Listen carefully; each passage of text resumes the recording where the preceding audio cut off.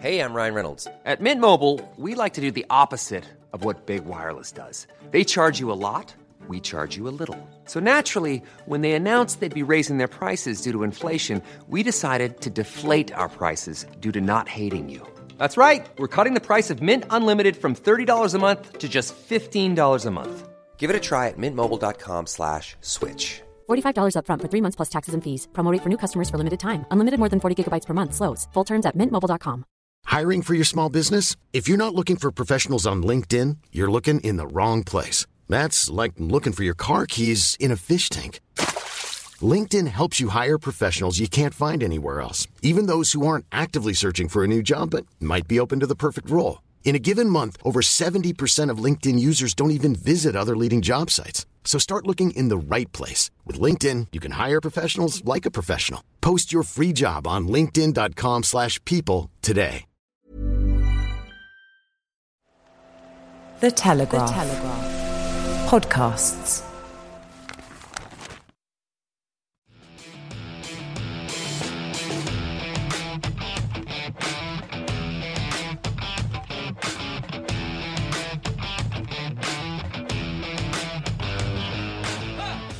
Hello and welcome to Brian Moore's Full Contact with the Telegraph. Well, round 2 of the 2022 Six Nations is now history.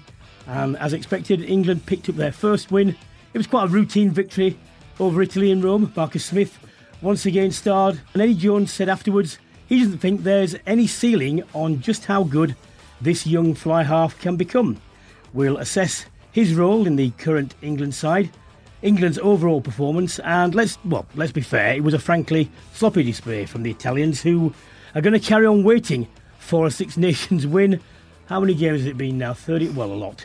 In Paris, what a game we were treated to on Saturday evening.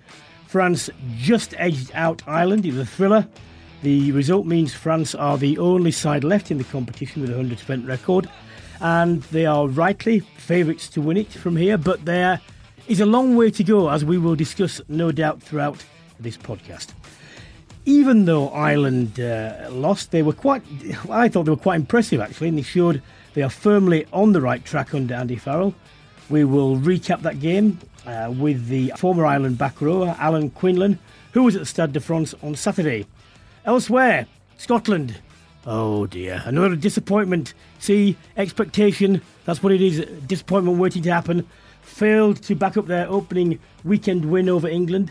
It was a narrow defeat away to Wales. Welsh skipper Dan Biggar called it one of the best wins of his career as he celebrated his 100th cap by slotting a match-winning drop goal, and we'll speak to Biggar's former coach Sean Holley about his performance and the Welsh performance in general after many had written them off pre-game. As ever, we'll get stuck into some of your questions too. There were quite a lot this week, and that's what the Six Nations does for you. Delighted to welcome back alongside me the Harlequins in England, sent to Rachel Burford. Hi, Rich. Hiya, how are you doing? England were always going to pick up their first win of the tournament. They've never lost to Italy. What did you make of the game and performance in general? I thought it was quite a good performance. You know, it's off a tough defeat last weekend. But I think, the majority of the areas that you'd look at, possession, set piece, they were fairly dominant. I think the first half they really came out the blocks and started really fast and kept that momentum going. Second half was probably more around how well they defended and kept Italy out in those final moments and kept their composure. But also the will to continue to play as well, not just thinking about closing games out. Yeah, I mean, it's always difficult when you're trying to assess a performance against Italy, because you can say on the one hand, well, France were at home and they scored 5 tries against Italy. England were away and they scored 5 tries. And yet everyone can see there are flashes of very good stuff. The ruck speed was very good for nearly all the first half, and in the second half fell away, started to give penalties away again, and there's still a lot to do. I mean, Marcus Smith, he picked all the match plaudits up afterwards. Eddie Jones says, look, the sky's the limit. He's a fellow Quinn. He's a nice lad as well, isn't he? Yeah. Overall, are we right to say that he continues to impress? His game is continuing to develop in the right direction?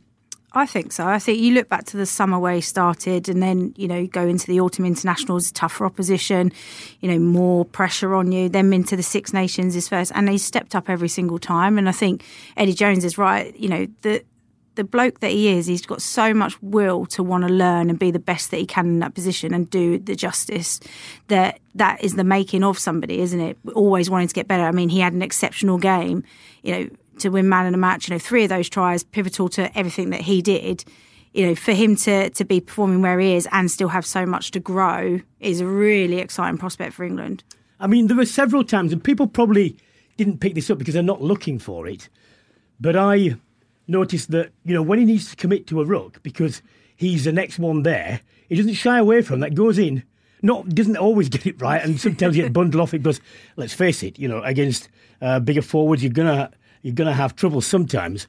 But it's not for want of application, is it? And he's defending as well. Yeah. He may not clatter people like Johnny Wilkinson, but actually no one clattered people like Johnny Wilkinson. But he's not afraid to put his head there, is he? No, he's not. And I think, Marcus gets all the talk about how exciting he is when he is in attack, but you've got to give him his due where he's brave in defence as well. He'll always go in for the tackles. And like you said, a couple of those edge rucks where players were getting isolated, he was straight in there, getting in under the ball. So he's not afraid of that side of the ball as well. And I think, that's a real making of a player as well. You talk so much about 10s that just love to play and only want to attack and never defend. And I think, although Marcus will probably only want to attack, really, that's probably where his favourite time on the ball is, he's still brave enough to put his head where he needs to. What are they going to do when Owen Farrell is available? What do you think they should do? Well, I think it'll be interesting. At the moment, he's at the informed 10, so he needs to be starting in that position, depending where Manu is, whether he's back and in the fold, to then where there's a place for Owen to be able to come back into the team. But look, I think Owen is one of the ultimate professional players, and I would suggest that he has massively supported Marcus in terms of how he's going about his business, how we spoke about just a moment ago about the will to want to learn and continue to get better. That's all what Owen is. Owen never takes a seat back and think, I'm in this position and I can just cruise here. So I think, he'll be learning still a lot from Owen. But yeah, it'd be interesting whether or not that 12 spot becomes Owen's when he's fit and back playing. Well, in my view, Eddie Jones has to make a firm decision on this. And in my opinion, he should say, look, 10, unless someone's injured, 10 is being fought over by Smith and Ford, or anyone else he wants to do. But, Owen, you are in the centre mix. So the demarcation, because once you started down this road with Smith, I can't see the point in going backwards, but because we can all see the potential there. By the time it comes to 2023, I think you've only got about 20 games maybe left and counting. So you want a fly half with a pivotal and seminal position in regards to decision making. You want your fly half to have somewhere around 30 odd caps, don't you? You need that sort of game experience because every time you play, you learn. But in that position, it's even more important. Yeah, it's vital, isn't it? Leading into that World Cup, you need to have a fly half that's well established within the team, in himself, but also those around him. He's playing really, really well.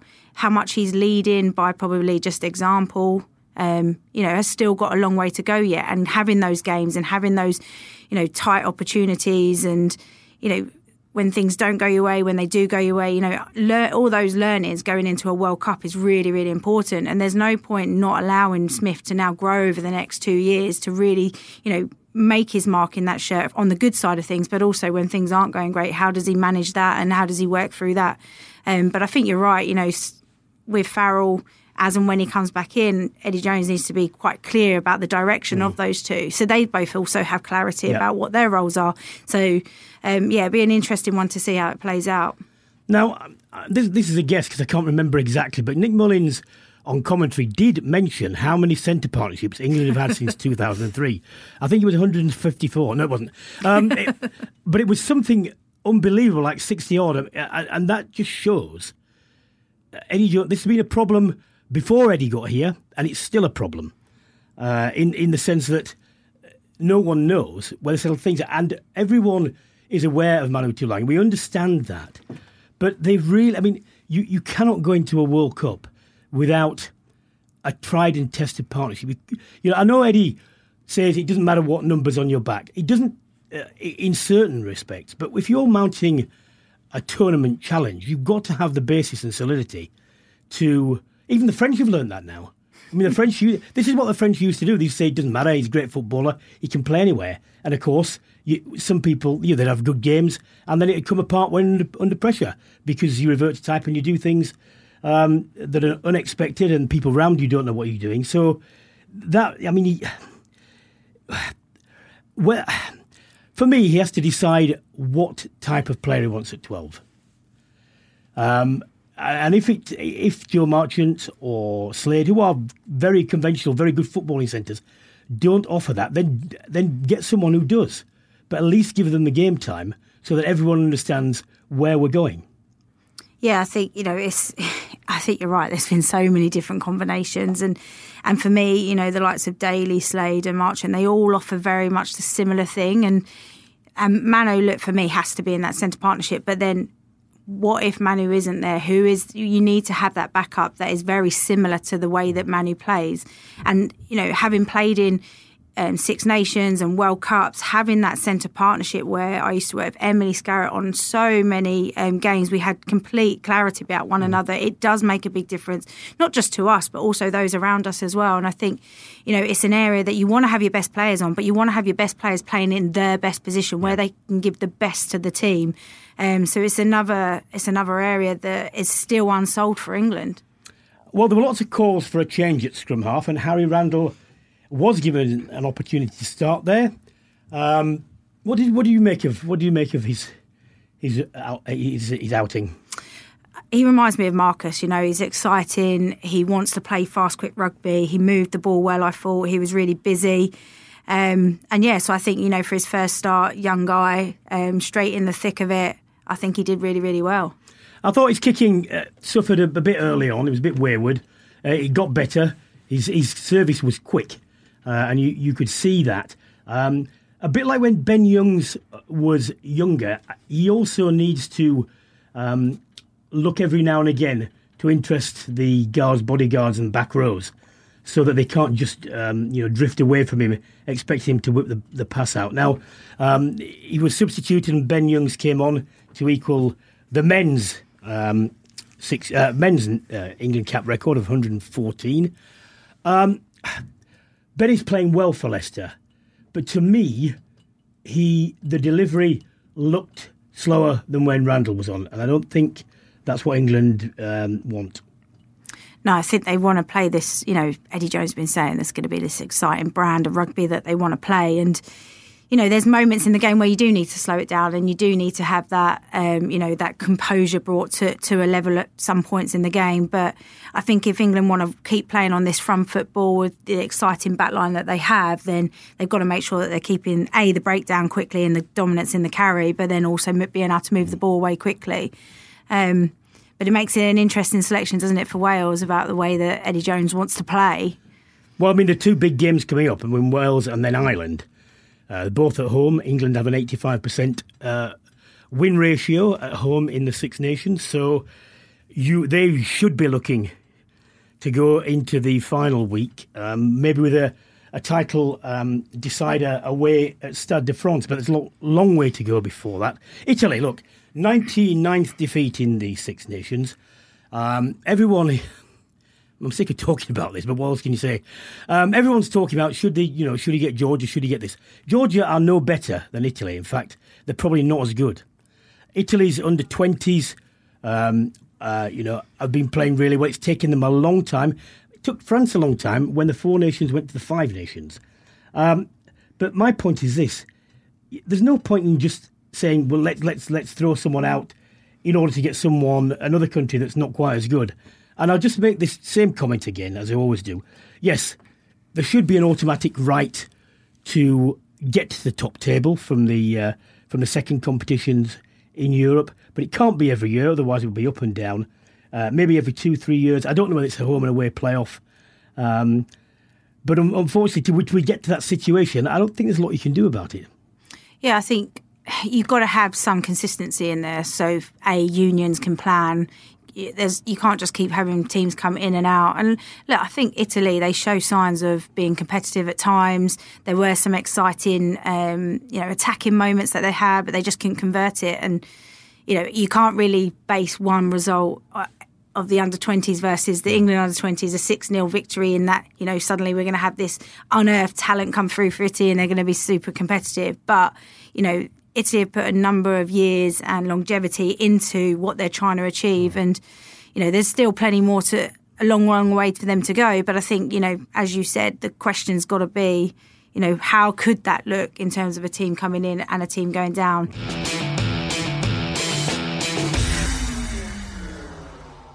Why don't we turn to what was the game of the weekend, undoubtedly. France 30, Ireland 26. Very pleased to say a good friend of mine, Alan Quinlan, is here to go through it with. Hello, Quinny. Brian, how are you? Not bad. Look, you were at Stade de France for the game of the weekend, and it was a crazy opening, wasn't it? They got off to a cracker, then they just gave you a try, and everyone was looking around thinking, what the hell is going on? Even though their display was impressive, the power was there and so on, Ireland got into a position where, I'm not saying they should have won, but they could have won. Do you think it was one where they can legitimately say, look, we were beaten by a better team, we got close, or actually, we should be quite angry because we could have taken that? I think they'll be frustrated, Brian. It was a crazy start, as you said, with the early try penalty. They kind of set their stall out with the collisions and their aggressive nature, and Fabien Galthié said that during the week. So that wouldn't have been a surprise to Ireland, but they turned their back in that first line out. Dupont goes, and Ireland were, all facing towards their own goalposts at that time. I'm not saying they would have snuffed it out quicker, but got a little bit narrow then when France came back. And funny enough, they had enough numbers when Ntamack throws the ball back inside, but Ronan Kelleher just slightly switched off. Now, it was a very kind of speculative pass and hit and hope, if you like. Could have landed in an Irish player's hands, but you get the luck when you run that inside line, and Dupont does that. So I think Ireland were kind of a little bit shocked and a little bit static in that first period. And France are a very good side. We all know that. Everybody knows France are a very good side. But I think they showed a lot of character, Ireland, and quality. They're a very good side. We should be confident about that. I think the biggest issues they had were around the breakdown and the line-out. France made it really difficult. Ireland only lost 2 line-outs, and it was very funny because the 2 line-outs Ireland lost, James Ryan went up on his own, uncontested, and it was an overthrow from Ronan Kelleher, the first one. The second one was Tadhg Beirne, uncontested, an overthrow from Dan Sheehan. But the type of ball that they won from those lineouts was sloppy and messy. Could have been a few penalties against France. They were throwing the jumpers across the air. But look, I just think if Paul O'Connell was the Ireland captain and the pack leader, or Martin Johnson or Alan Wynne-Jones, they'd be in the referee's ear. He did warn Walkie early on. And France were able to kind of frustrate Ireland, get in their faces, and then, the ball wasn't quick at the breakdown. So number of issues there that I think, if they look back, will be a little bit frustrated. I'll tell you what I thought was impressive. France have the raw power, don't they? They've got it throughout the side. Even when the backs take the ball up, they pump in there and they get momentum. Ireland's front row physically comparable, back 5 lighter weight, but different things with mobility and dexterity and so on, and yet they managed to stay with them because they did things their own way rather than trying to batter up with France. They've got to stay with that, haven't they? They've got to stay with that. They have, but I think I watched the game back a couple of times, Brian, and I think Ireland, tried to keep it quite narrow at times with their one-out runners. Like, there's a little bit of variety. There's kind of dummy runners coming around the corner, but off those breakdowns, and I think this is where they've got to read it on the go. When, I think the stat for Ireland in November with rucks under 3 seconds was 60-70%, which is very high. At the weekend, it was less than 50. So if the ball is that little bit slower, it obviously allows the forwards around the fringes get set, number up, double up, and a couple of times Ireland got smashed on the gain line there, where I thought they possibly could have moved that contact a little bit wider. And then they were sloppy at times. Caelan Doris knocks on the ball early on in the game when Ireland were in a good attacking position. They end up back in their own 22, giving away a penalty. So Ireland can, down to pressure and being a little bit sloppy. But, the breakdown was an issue. And I think on another day, they'd certainly be, Paul O'Connell would be really disappointed with that, and the Irish players themselves. So, look, it's sometimes, yourself, it's down to that pressure of the opposition, and France are very good at that. There was opportunities there, and Sexton missing then is another issue. I think Joey Carbery played really well, but he was quite deep, Carbery, a lot of the time, and it made it easier for France. Do you think there'd have been a different decision with the penalty kick or Goff in the corner if Sexton had played? Yes, 100%. Yeah, I think, look, at the end of the day, you kick in the corner, France stop them, and Ireland don't get the penalty. Well, everyone will be saying it's the wrong decision. I think, getting the 3 points, closing the gap a little bit, we thought might be might spook the French a little bit, but big moment in that second half was the Sirabai try, because Ireland had the ball, they played it off the line out, Doris carries, and very uncharacteristic from Ireland. And you've seen them a lot over the years. And one of the things that has been impressive about Ireland is their efficiency around, retaining ball and being really effective at the breakdown. They just got high. Tau Fefenuel kind of lifts Josh van der Fleer out of it. The ball shoots out and it's a try. That gave France that little bit of an energy boost that they really believe, well, look, even though we've conceded a couple and Ireland are back in it, we can now go on and win this. Can I just say this is a moot point, because we'll never know, but I got the feeling over the weekend that with the Wales-Scotland game and the Irish game, had the home advantage been the other way, the result might have gone the other way as well, because of just that bit of a lift. Wales was sustained by their crowd and so on. France had that bit there. Had it been at the Aviva, and as with the mad support that they get there, I'm just in the back of my mind. It's such a significant statistic, is this, that I've just got that feeling. And when we come to say for England's next two games, Ireland have got to come to Twickenham. Will they be confident about that? Yeah, home advantage plays a big hand, and I know from my own experience, when you've got France and England away, and this is with respect to Scotland and Wales, and we're in that category as well with Scotland and Wales. France and England are the big powerhouses, and traditionally they've always had more depth and power, and home advantage really counts in those games. But Ireland won a Grand Slam in 2018, going to Paris and getting a result in Twickenham as well. So small margins at the weekend, they could have got themselves into position and been winning. So, but like everybody knows going into this game, given the excitement around this French team, that that's why I think it's more glass half full for Ireland than half empty, because they put in a really good effort, showed their quality. And a little bit more accuracy, they could have troubled France and got, but they never, the line out, I think, that Tyburn kicks the ball through and gets this amazing 50-22, losing that line out was crucial. They had scored a maul try from that corner with Josh van der Fleer after half time. So in every game, and Sean will say the same as a former coach and someone who knows the game well, small margins, little accuracies around scrum, line out, breakdown, and Ireland just need to be a little bit better. So it's a bit of a steep learning curve, and I think Joey Carbery will be much the better for the experience at the weekend. Well, usually when pundits and coaches and captains say, they were positive to take out the game, it's usually an excuse. But on this occasion, I don't think it was. I think, as you say, it was a marginal thing. Gwyneth, good to speak to you again. Thank you very much for taking the time. See you, mate. My pleasure, Brian. And make sure you do us a favour now when you play the French in the last game.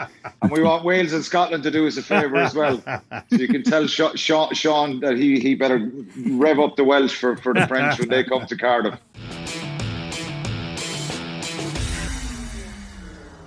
Well, why don't we go to Sean Holley, former Ospreys head coach. Very good supporter of the show. Hello, Sean.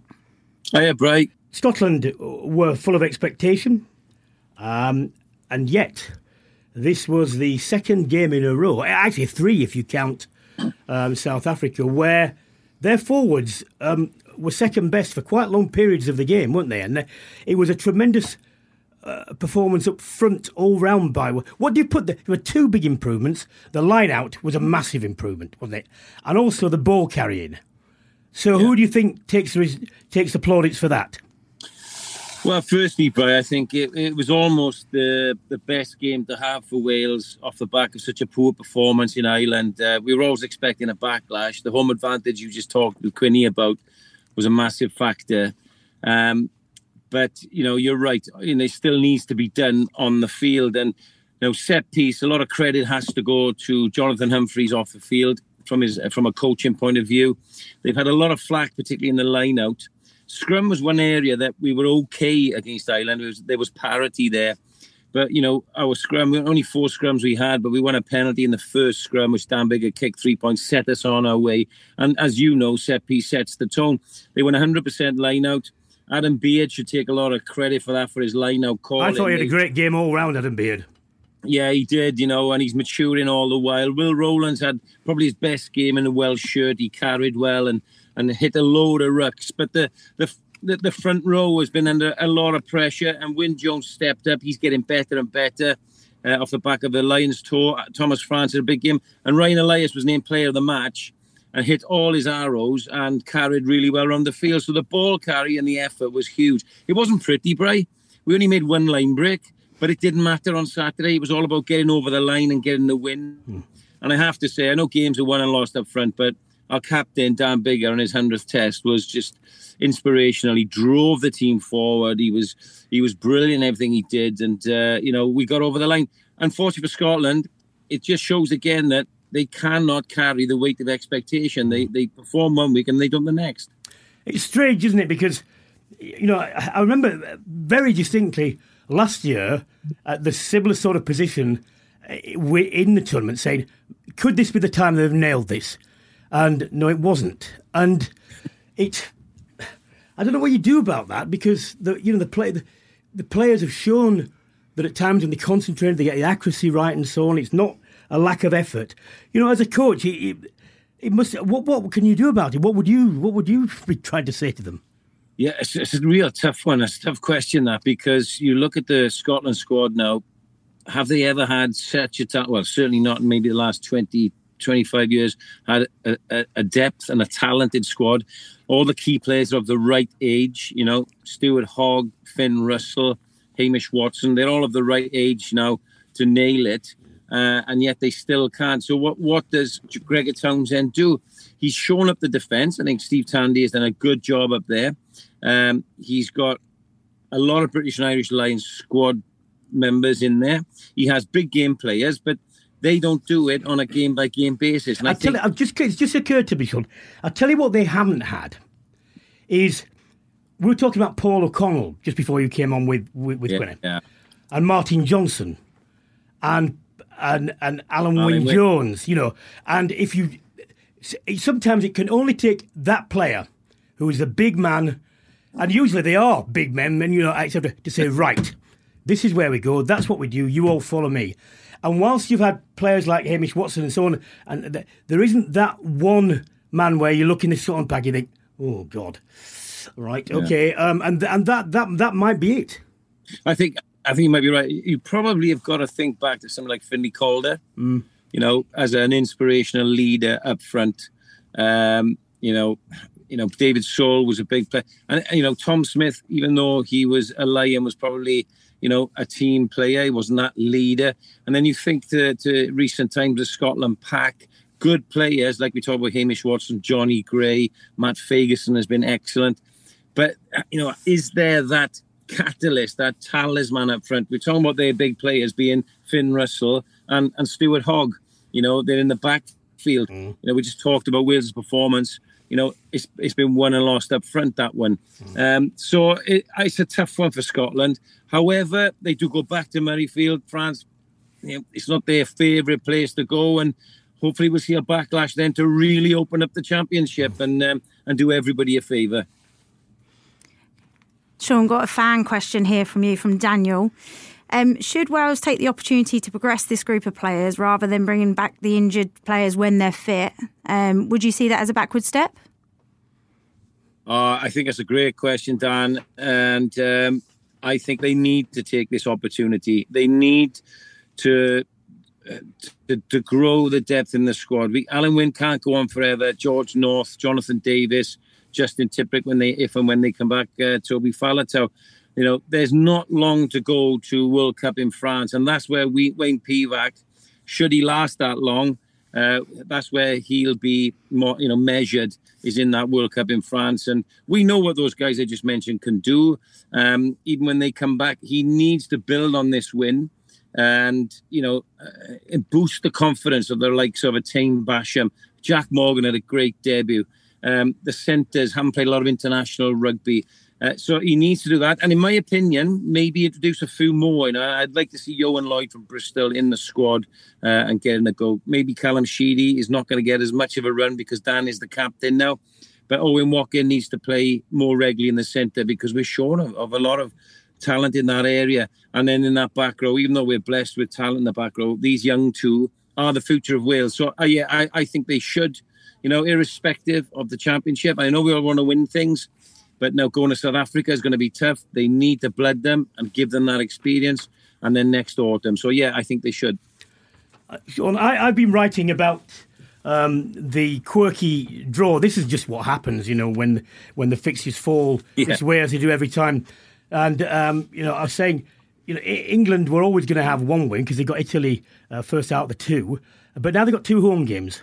And you've got to come to Twickenham. England's win percentage at Twickenham is the highest of any Six Nations team. It's 85%.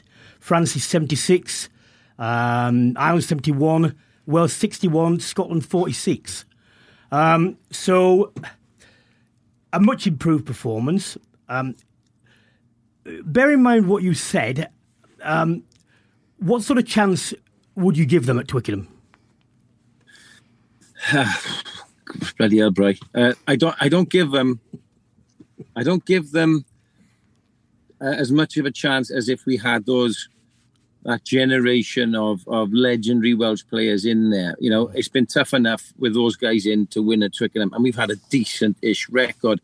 Having said that, I don't think England are any great shakes at the moment. Scotland beat them. We've just beaten Scotland. It's not a case of that. But when you go to HQ, then you're up against a lot. And I think, the experience and a performance and maybe and not necessarily a close defeat, but a good performance and show up again, I think would be acceptable for us in Wales, Brian, with the current squad. And, you've got to think we made one line break against Scotland. We scored 2 tries in 2 games. One was an interception out in Ireland and one was a driving maul. So, in Wales, we've got to get our feet back on the ground here on a Monday morning and say, we are where we are.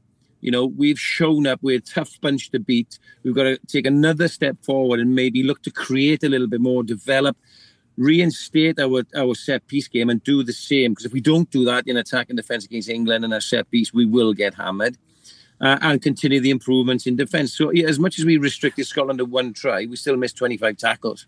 Sometimes stats don't lie, mate, and so a good performance and a front up again would be acceptable, I think. Everyone is rightly talking France up. They've got tremendous power. They've got a lot of creativity and so on. But they've now got to go away twice. So bearing in mind the win ratios, etc., and the paucity of away wins, is there a chance that you think anyone will turn them over at home before they get back to the final game when they're at Stade de France with England? I think they are the ones to beat, aren't they? To score that many points against Ireland, I tipped Ireland, but I thought Ireland might just do it. So it will need somebody to tip them over. Can Wales tip them over? Well, I think yes, we can. On the day, but lots of things have to go right for Wales.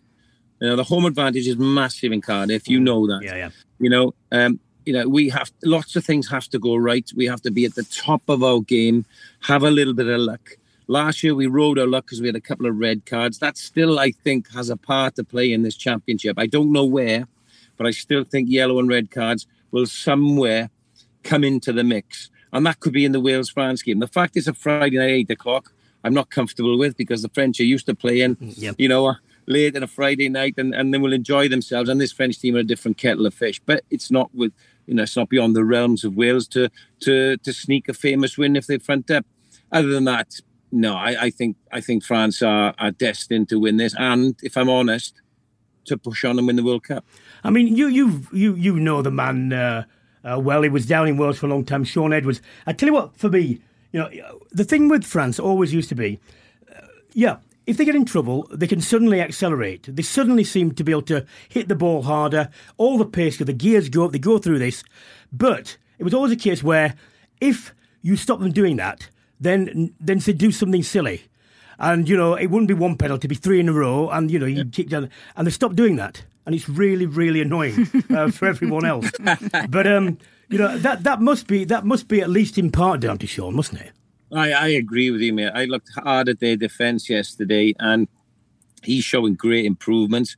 And ironically, it's somebody like Dupont, the scrum half, who he uses in the line, is instigating a lot of that. Yep. But they are coming harder off the line. They're very physical. And then on the flip side, I think he's having an effect on some of the forwards. Bright. I watched Antonio, the tight end prop. Have you ever seen a big man like that run and carry with the ball? Yeah. This guy, when I thought in recent years, was just like, he should be doing more. All of a sudden, he's doing more. Yeah. It has to have something to do with Shaun. Rafael Ibanez must be having an impact as well. But I think Shaun brings that steely, no-nonsense professionalism, whether it be in English or Pidgin French, I don't know. But whatever Pidgin Wigan. Oh, yeah. That's a very different language, I tell you. Yeah. But I think it is rubbing off because, they do look at different propositions, don't they? Disciplined, the class added to that. And they're playing the game at a different pace to the other. I thought Ireland did after last week against Wales, but I looked at how they shut off some of Ireland's options, and I'm thinking to myself, crikey, they're on the plane that they need to be for the France World Cup, let alone the Six Nations. And and another worrying thing, they've found a really consistent goal kicker as well. Oh. That always used to be, they used to be about 75% when, in tight games you could think, well, they might miss a couple, but that's gone as well, hasn't it? Well, the guy does miss. I know he missed one on the weekend, but crikey, and he's got distance as well. They've had a couple of great fullbacks in recent times. I'm thinking all of a sudden this guy comes along, and you can see why the boy can play. He steps in at 10 first receivers, but they're happy to take the kicks. And it took the game away from Ireland, didn't it? They got to 19-7, and that was because of him. Yeah. So I think they're almost a full package. Shaun, quality as always. Are you up in town for the game or? I'm in town. I'm doing some work for Simon Shaw, so I'll be in a minute. Oh, right, that's where you are. Is it? Oh, I'll pop in. I'll get you out buy you a drink. Be good to see you, pal. Cheers, mate. Bye-bye. Thank you. Right, Rich. 2 rounds gone in the Six Nations. France are the only team who can win a Grand Slam, but as we mentioned, they've got to now play away twice. How do you see it panning out? Well, it's interesting, isn't it? Because it's teams have found where they are. They also know more about the opposition. So it's such a big pivotal round, that round 3, especially after that break. Some teams like to keep the momentum, some teams don't. France are the team on form, but I think Ireland have shown where some cracks are. To do that at home is one thing, but then to be able to replicate it when you're away is another thing. But I mean, they've got all the tools in their armoury to be able to go on and to win each game. But yeah, there are some areas that teams can exploit. Well, I think at the moment France are out in front within the Northern Hemisphere. Ireland a little bit further behind, just a bit. And then England, Wales and Scotland a bit behind that. But because England have got 2 home games now and they've got Wales and then Ireland, we'll find out an awful lot about them now. Who knows what the selections will be? But I said before the South Africa game that I just couldn't see England winning because I just couldn't see how they could live with South Africa physically. And you might say the same about the challenge of the Irish pack as well. But they went and they did it. And the pace they're trying to play at, if they can eradicate some of the silly errors that they made, the unforced errors, and they can, take the chances when they come, and maybe just a bit of luck, when Tom Curry charged that ball down and he couldn't quite find his feet, had that bounced up to him, he'd have been in for a try. So if those go right, England have been given virtually no plaudits from anyone, but that's because people don't like it. I understand that, but even a lot of England fans have been moaning this, that, and the other. And yet I can at least see if bits click, then they're not going to be that far behind. No, I think you're right. There's so many great elements that if you can tie them all together and have that bit of luck on your side, it can make a big difference. But I think England are most dangerous when they are a bit undercooked and they've got, almost the underdog perception about them, because they're often the most dangerous teams to play against when you've got that little bit of actually France should win this game. They've got the home advantage. They've been on top form. When you've got all that up against you, the likes of, I'd love to see Randall, starting with Marcus Smith, the likes of those two just alone to go and play and express and give it a good go, that can be a really dangerous place. So they have all the elements to be able to put in the performance to beat France, absolutely. But, a lot of things do have to go right.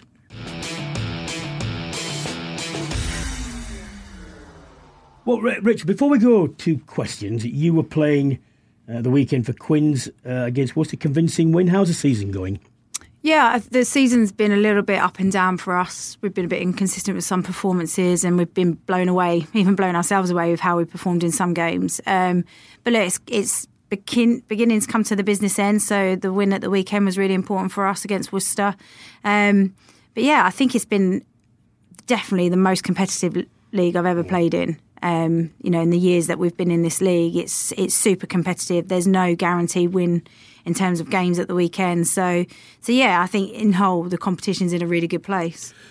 Well, I said when it started and you were getting these 70-odd pointers that was unacceptable, but you had to give it time for the clubs to bed in and so on. We're getting fewer of those now, so that's in the right direction. And the overall standard is there.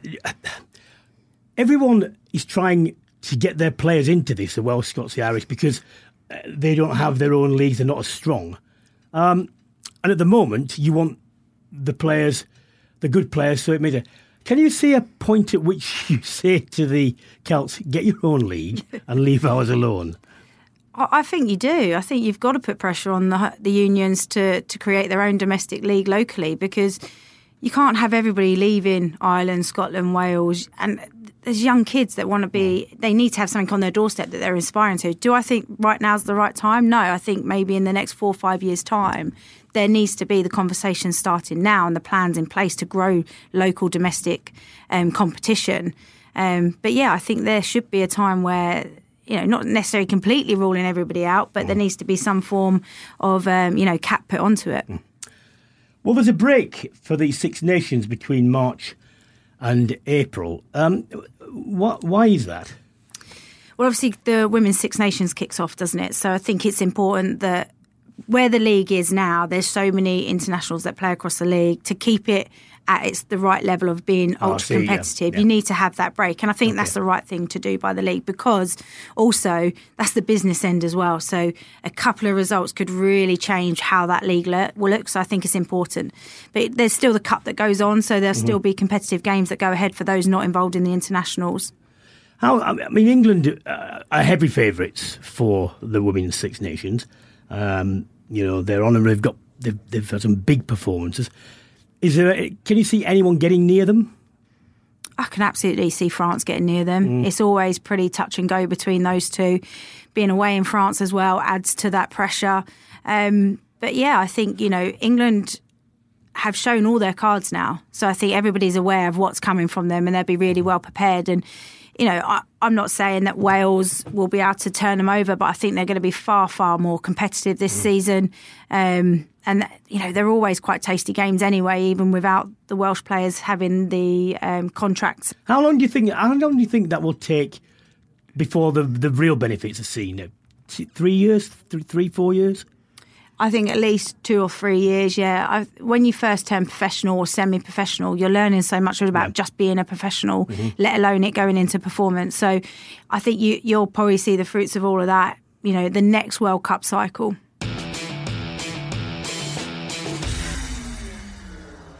Time for some questions. Jeremy, given that winning the ball against the head is now virtually non-existent and that it's scrums are taking an age to settle, disrupting the flow of the game, has the scrum had its day? Well, I've only been going on about this for 15 years. It's so recent. It's as simple as this. Scrums need to be competitive. We need to keep them like that in Union because it gives an opportunity for players. Just take Jason Lennon, for example. He's not a ball player. He can handle a bit, but immensely strong, immensely fit, immensely courageous, and a vital point in the team. All front rows and so on. So we need that. But what we don't need is referees not refereeing the laws, because if they did, then we would get better scrums. And the only way I can see to get this better is to have a countdown clock like you have in American football, where if you don't get your down away, they move you back 5 yards. If you said, right, from the time the referee marks a scrum, you've got to be ready to go down for the crouch, within 30 seconds. Otherwise, we give the put into the other team. Same with lineouts. If you're not in the line, if your lineout isn't formed within, look, I don't care what figure we all agree on. So you've got to give it right about 40 seconds, 45 or whatever. But by that time, you've got to, otherwise we give the throw to the other team. And tell you what, they do it because they can do it. The reason they take an age is because they're allowed to take an age. The reason they take a line-out, chat is because they can do. And they want to take the rest because they know they can. If they weren't allowed to, they wouldn't. And funnily enough, they'd manage to do it because they're all professionals and we could do that. And then we wouldn't have... See, I've always said this. Unless you watch from a fan perspective without the referees, Mike, and so therefore you're just watching what is or isn't going on, you don't get the true perspective. Because when you're a player or you're a coach or you're a commentator, there's always something to say or you're analysing, so the time goes really quickly. Tell you what, you sit there for 3 reset scrums in a row with people. It's just tedious, and it can be better. It can be better. Right, there's enough of a rant. Rissan, thoughts about Eddie playing Itoje at 6? Practice to have Laws back up ready, or what would you do at 6, Rich? I think it's a good option, having Itoje a little bit more in the loose. His ability around the park is second to none when he's in the row, let alone when he's a little bit more on the loose side. Laws is a phenomenal player, and without him, it is a big dent in that back row, I think, just in terms of being really mobile around the pitch and his ball carrying ability. So I think it's a good option to have Itoje there. I think, we've seen him play there before. It's not a bad option at all. Dylan, do you think England's backs desperately need Tuolangi, May and Watson back? Well, a fit Tuolangi, yes, of course they do. With Johnny May and Watson, they have got options on the wing. Fortunately for England, they've got much more depth there, so that's not quite as crucial. And it is difficult, isn't it? What does Jones do? Does he make a space for him? Does he wait? Does he bring him straight back in? I think you just got to.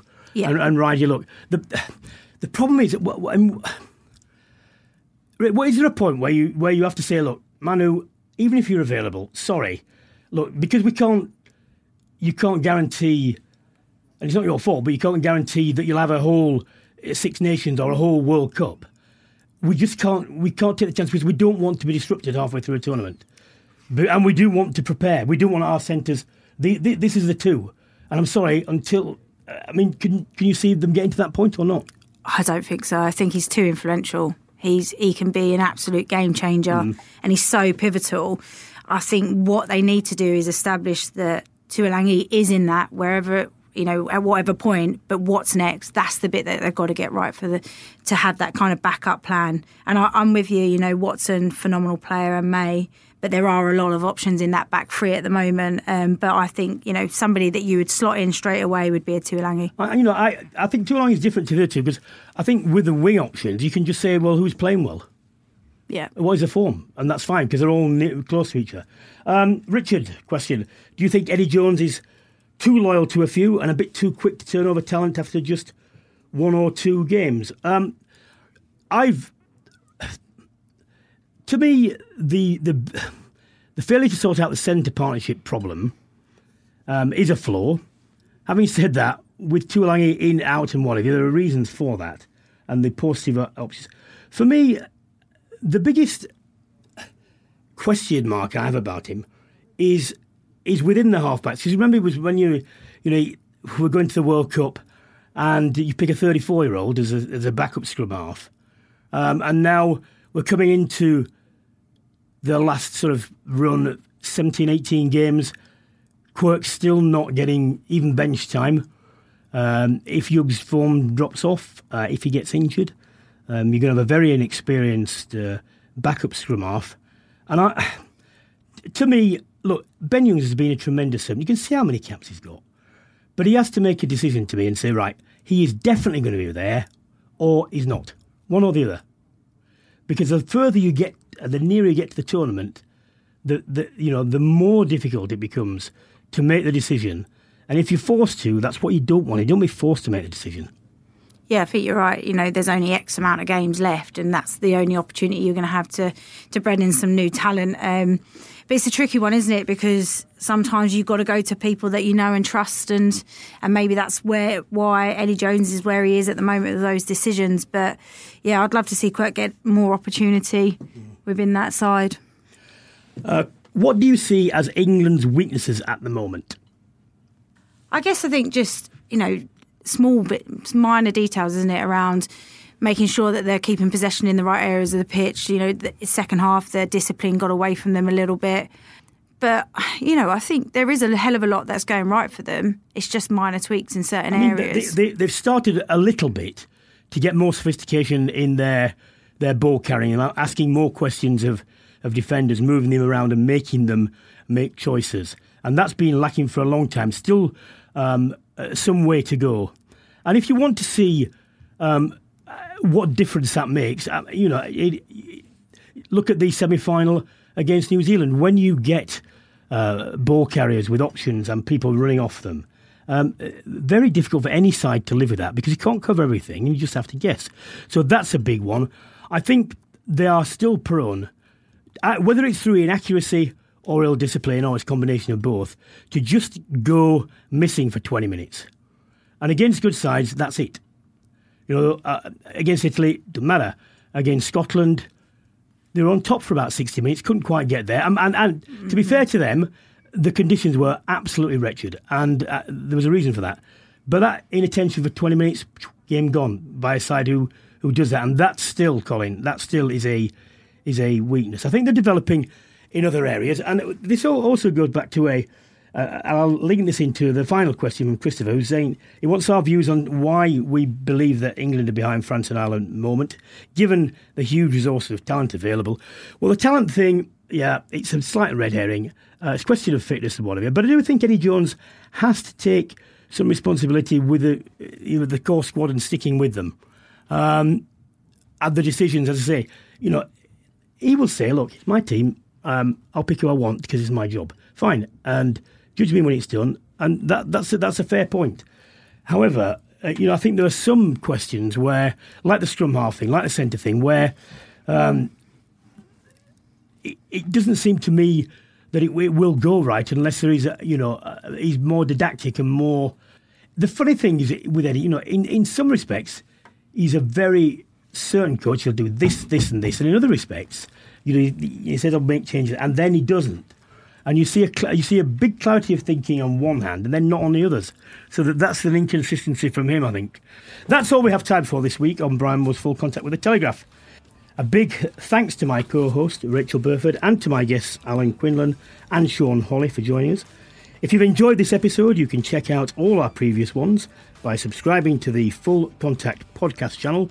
No matches next week in the Six Nations, but I'll be back next Monday as we build up to big round 3 in England's clash with Wales at Twickenham. Who doesn't like that? Until then, it's goodbye.